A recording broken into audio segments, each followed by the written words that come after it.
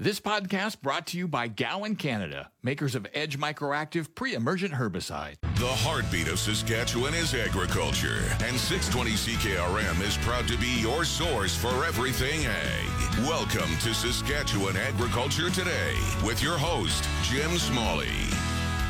And a good afternoon. Welcome to Saskatchewan Agriculture Today, brought to you by Harvard Western Insurance. We don't judge. Here's another reminder to renew your plates today. Visit harvardwestern.com. Also brought to you by the Arcola Co-op. You're at home here on Highway 13 in Arcola. Today we have our usual Friday look at what happened in wheat and canola markets this week. Canola is down and wheat is up for the week. Sask Pork Chair raises concern about access to feed imports from the United States. Real Agriculture also takes a look at supply chain issues. We have a two-part feature from CN looking at the rapid expansion expected in the biodiesel and renewable diesel fuel industry and the strong demand for canola and soybean oil. The farm weather is in its usual spot at the bottom of the hour. This is Saskatchewan Agriculture Today with 620 CKRM Agri-News Director Jim Smalley. This portion of Saskatchewan Agriculture Today is brought to you by Johnson's Grain, helping growers contract any type of grain. Call 1-800-324-7778. Wheat and canola prices were mixed this week.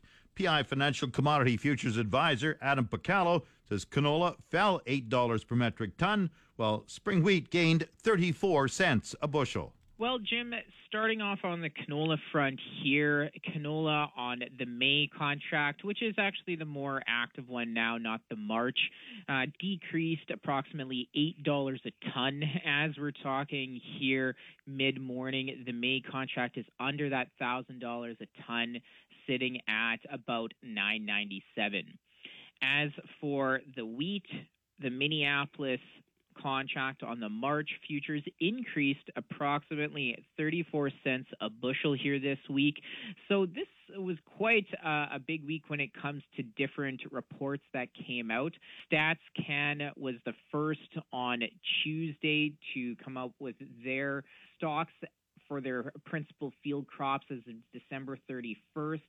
So lower production really on the wheat side of things caused the increase, I should say, on wheat futures this week. It was below trade estimates here. Total stocks for wheat were down about 38% year over year to 15.6 million tons.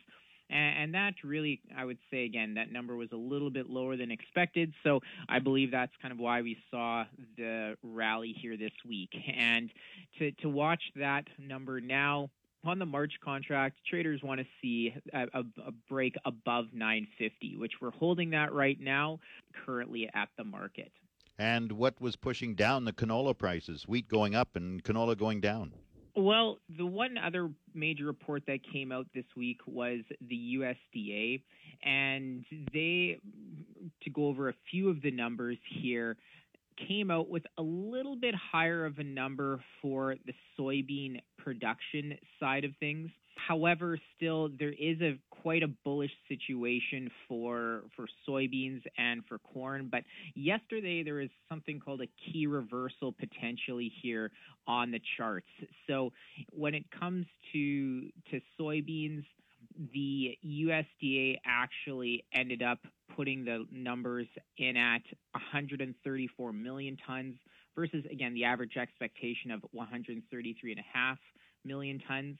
But the main number that actually came out yesterday was from CONAB, which is kind of the official Brazilian estimates. They pegged their harvest at 125.4 million tons, which is well below the USDA estimate.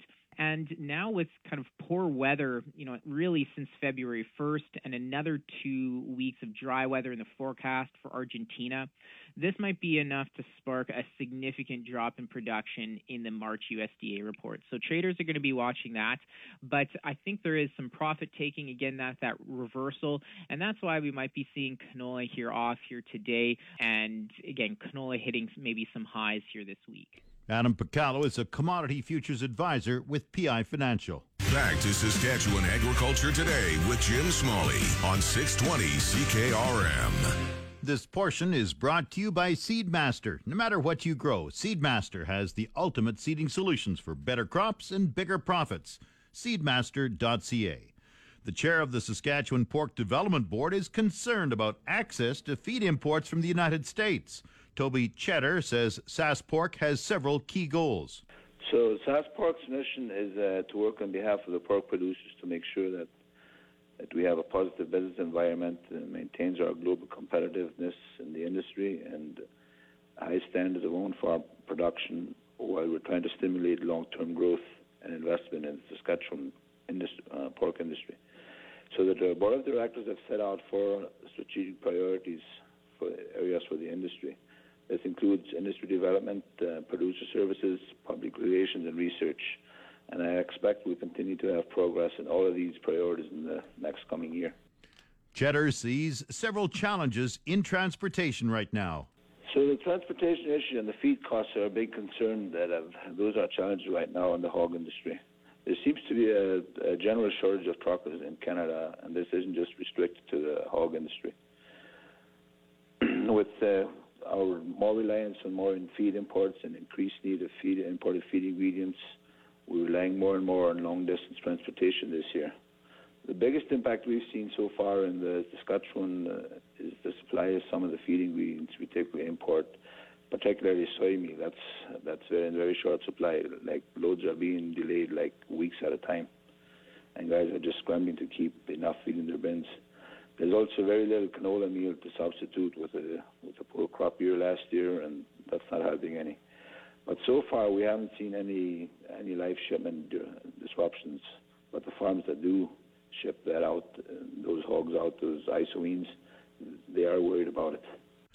Cheddar says the vaccine mandate is hurting livestock feed supplies from the United States.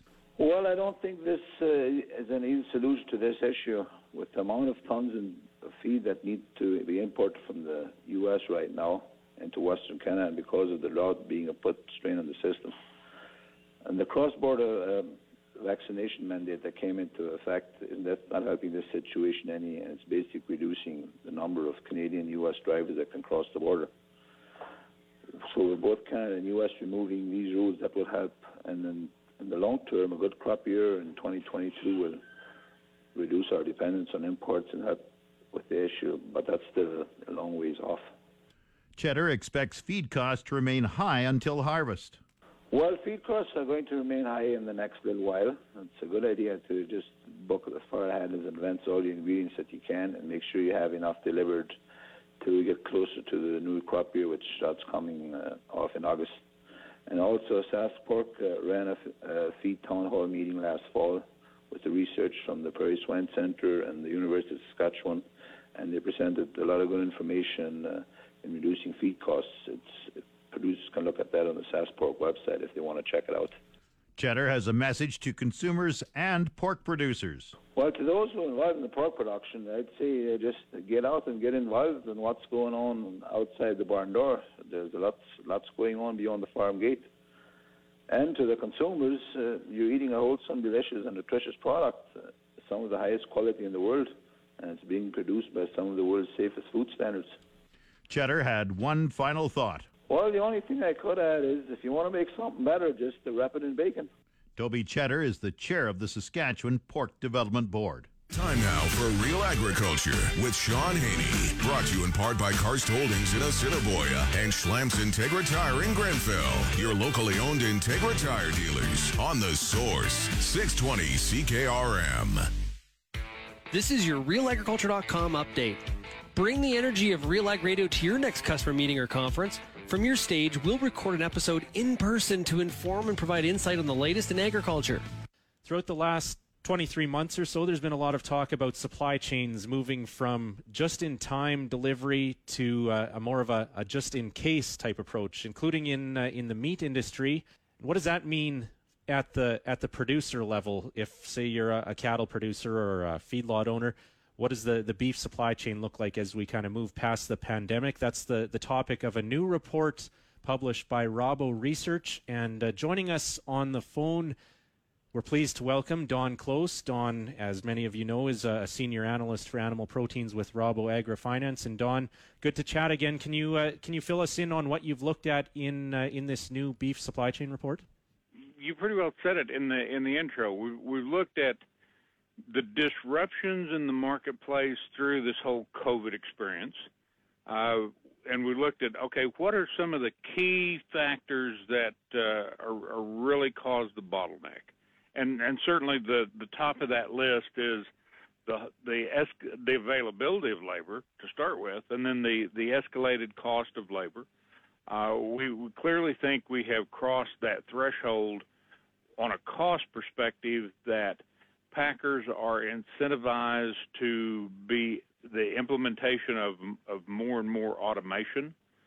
And I think everybody's or most people's minds when we talk about that jumps to thinking, okay, plants will be run with robotics.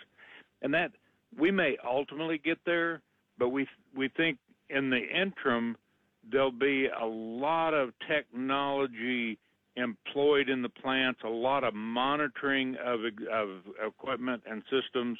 So in short, we think that the first generations of automation will be to enhance the efficiency of the labor force, not necessarily replace it. The way consumers are buying groceries today are shifting rapidly. We're looking at, is the packaging requirements the same for the new way of shopping? And our real argument is we think we need to redevelop, look at new technologies to extend shelf life through more durable packaging. Okay, so what does that mean? And then we see the complication that many of the consumers who are requesting or demanding more extended shelf life with different packaging are the very same consumers who are complaining about the rate in which we're filling our landfills with packaging and food waste. So, okay, how do we address both of those problems? And then the third area that we really spent a lot of time looking at was the transportation of the future.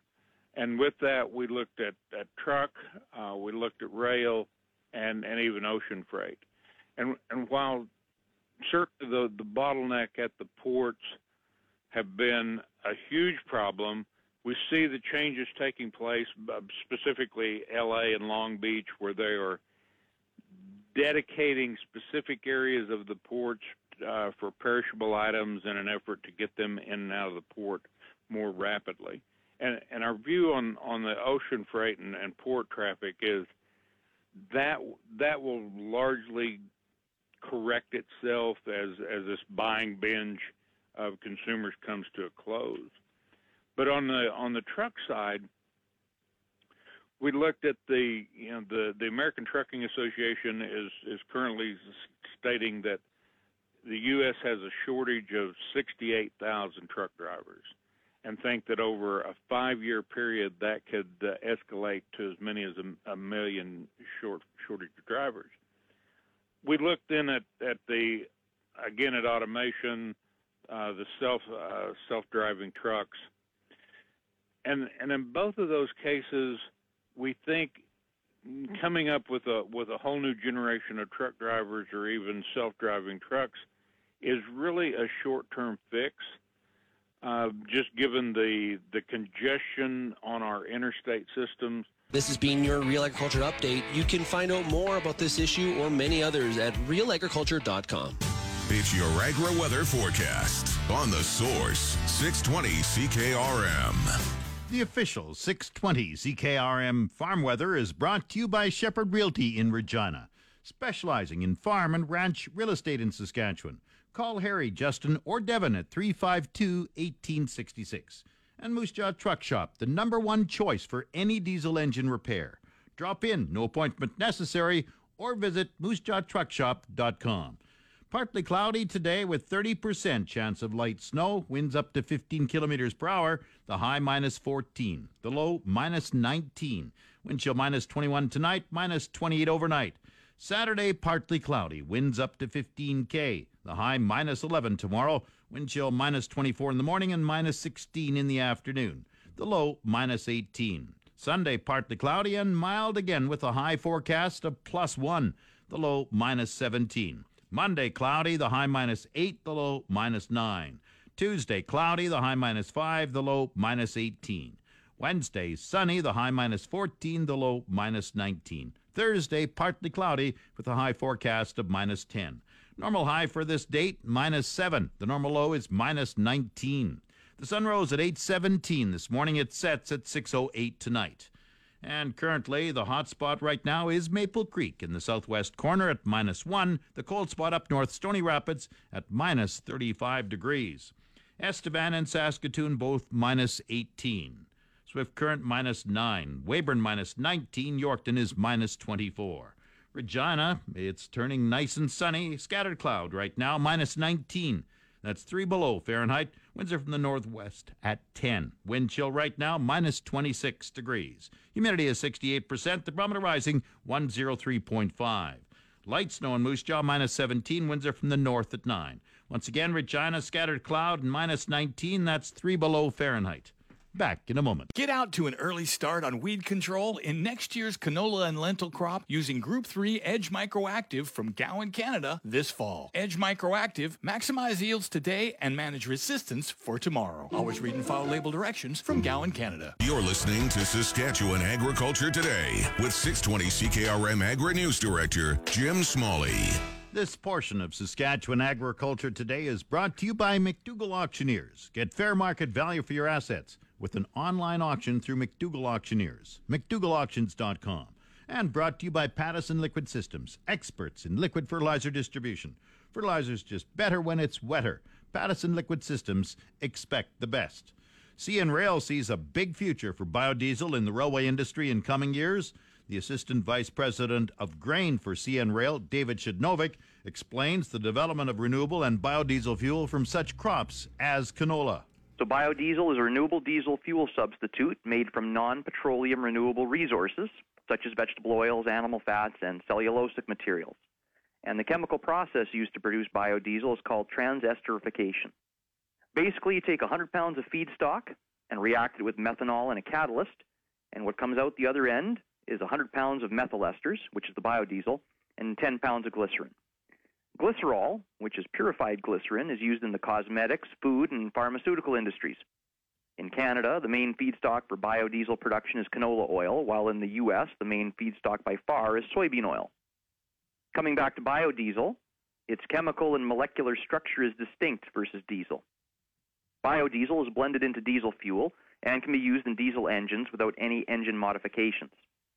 The amount of biodiesel that can be blended into diesel is somewhat limited, especially in colder climates because of its flowability properties, although blends of up to 20% biodiesel are present in some U.S. states during the summer months.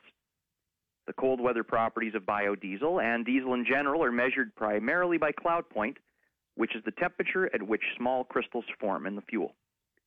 U.S. and Canadian biodiesel nameplate production capacity as of mid-2021 stood at roughly 2.4 billion gallons and 160 million gallons, respectively.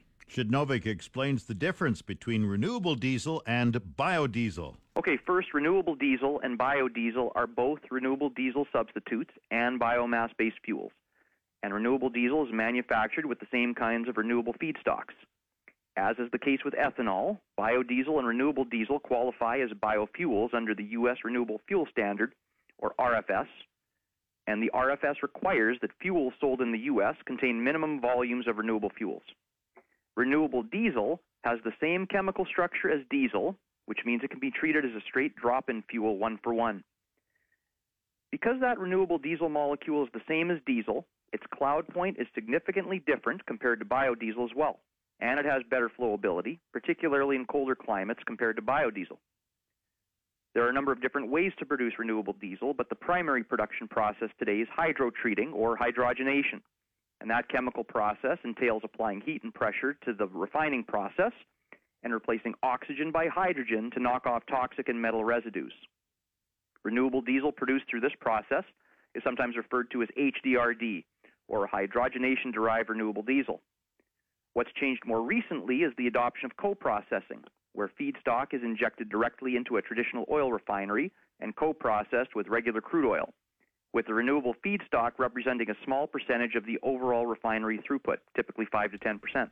Shidnovic outlines future prospects for renewable diesel. So annual nameplate renewable diesel production capacity online in the U.S. was over 1 billion gallons as of the end of 2021, while production remains limited in Canada, relatively speaking.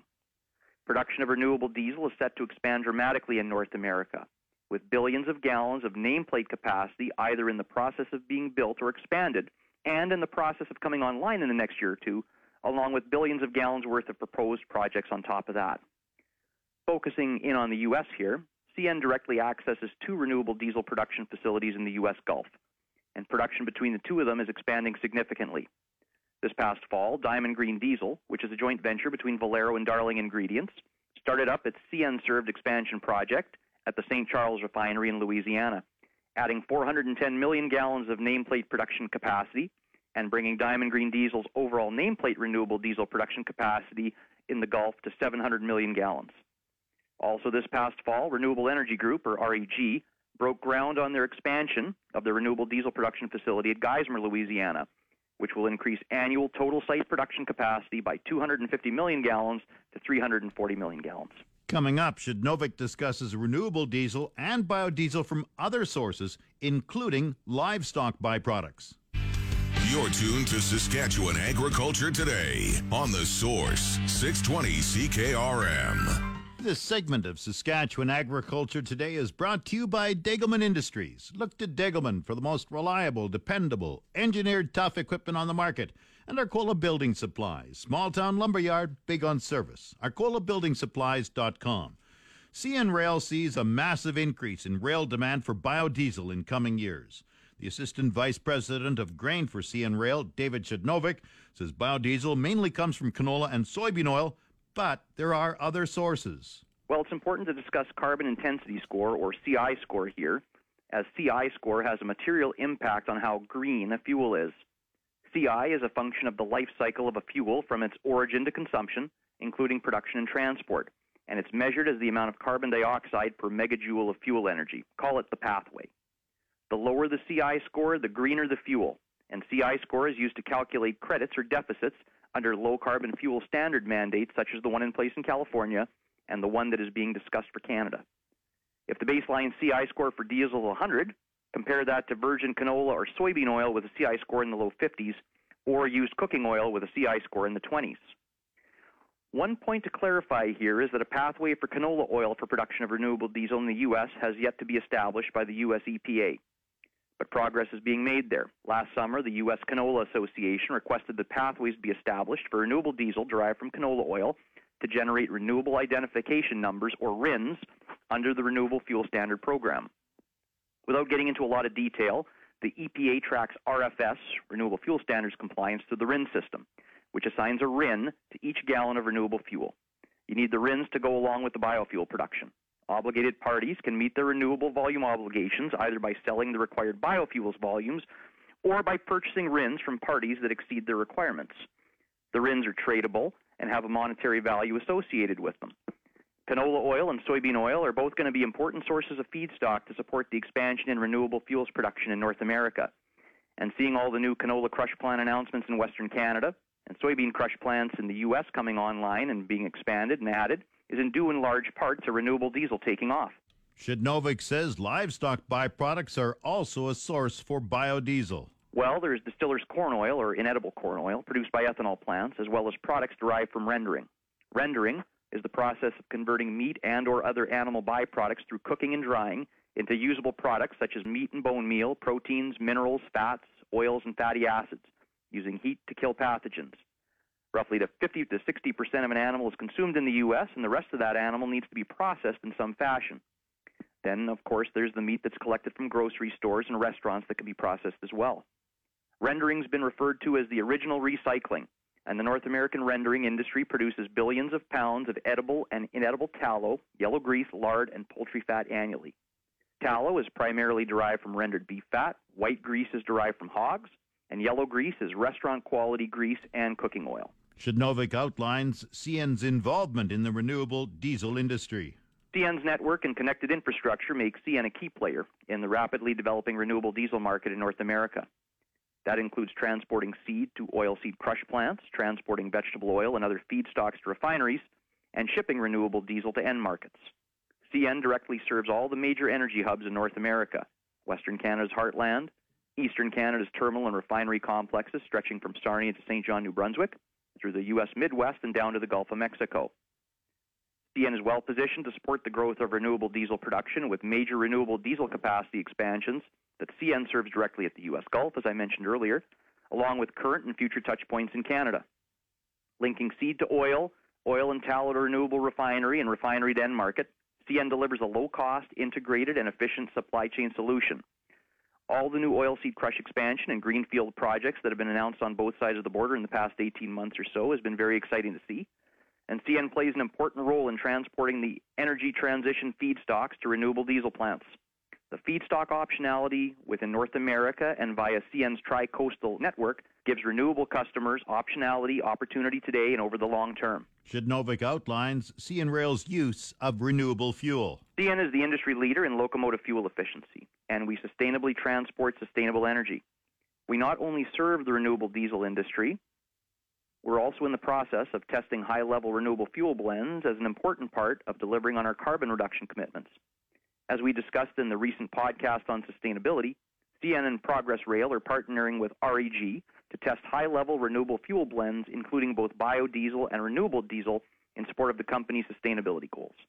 Trials and qualifications up to 100% bio-based diesel fuel are important steps in reducing greenhouse gas emissions from CN's existing locomotive fleet, while alternative propulsion locomotive technologies are also being developed.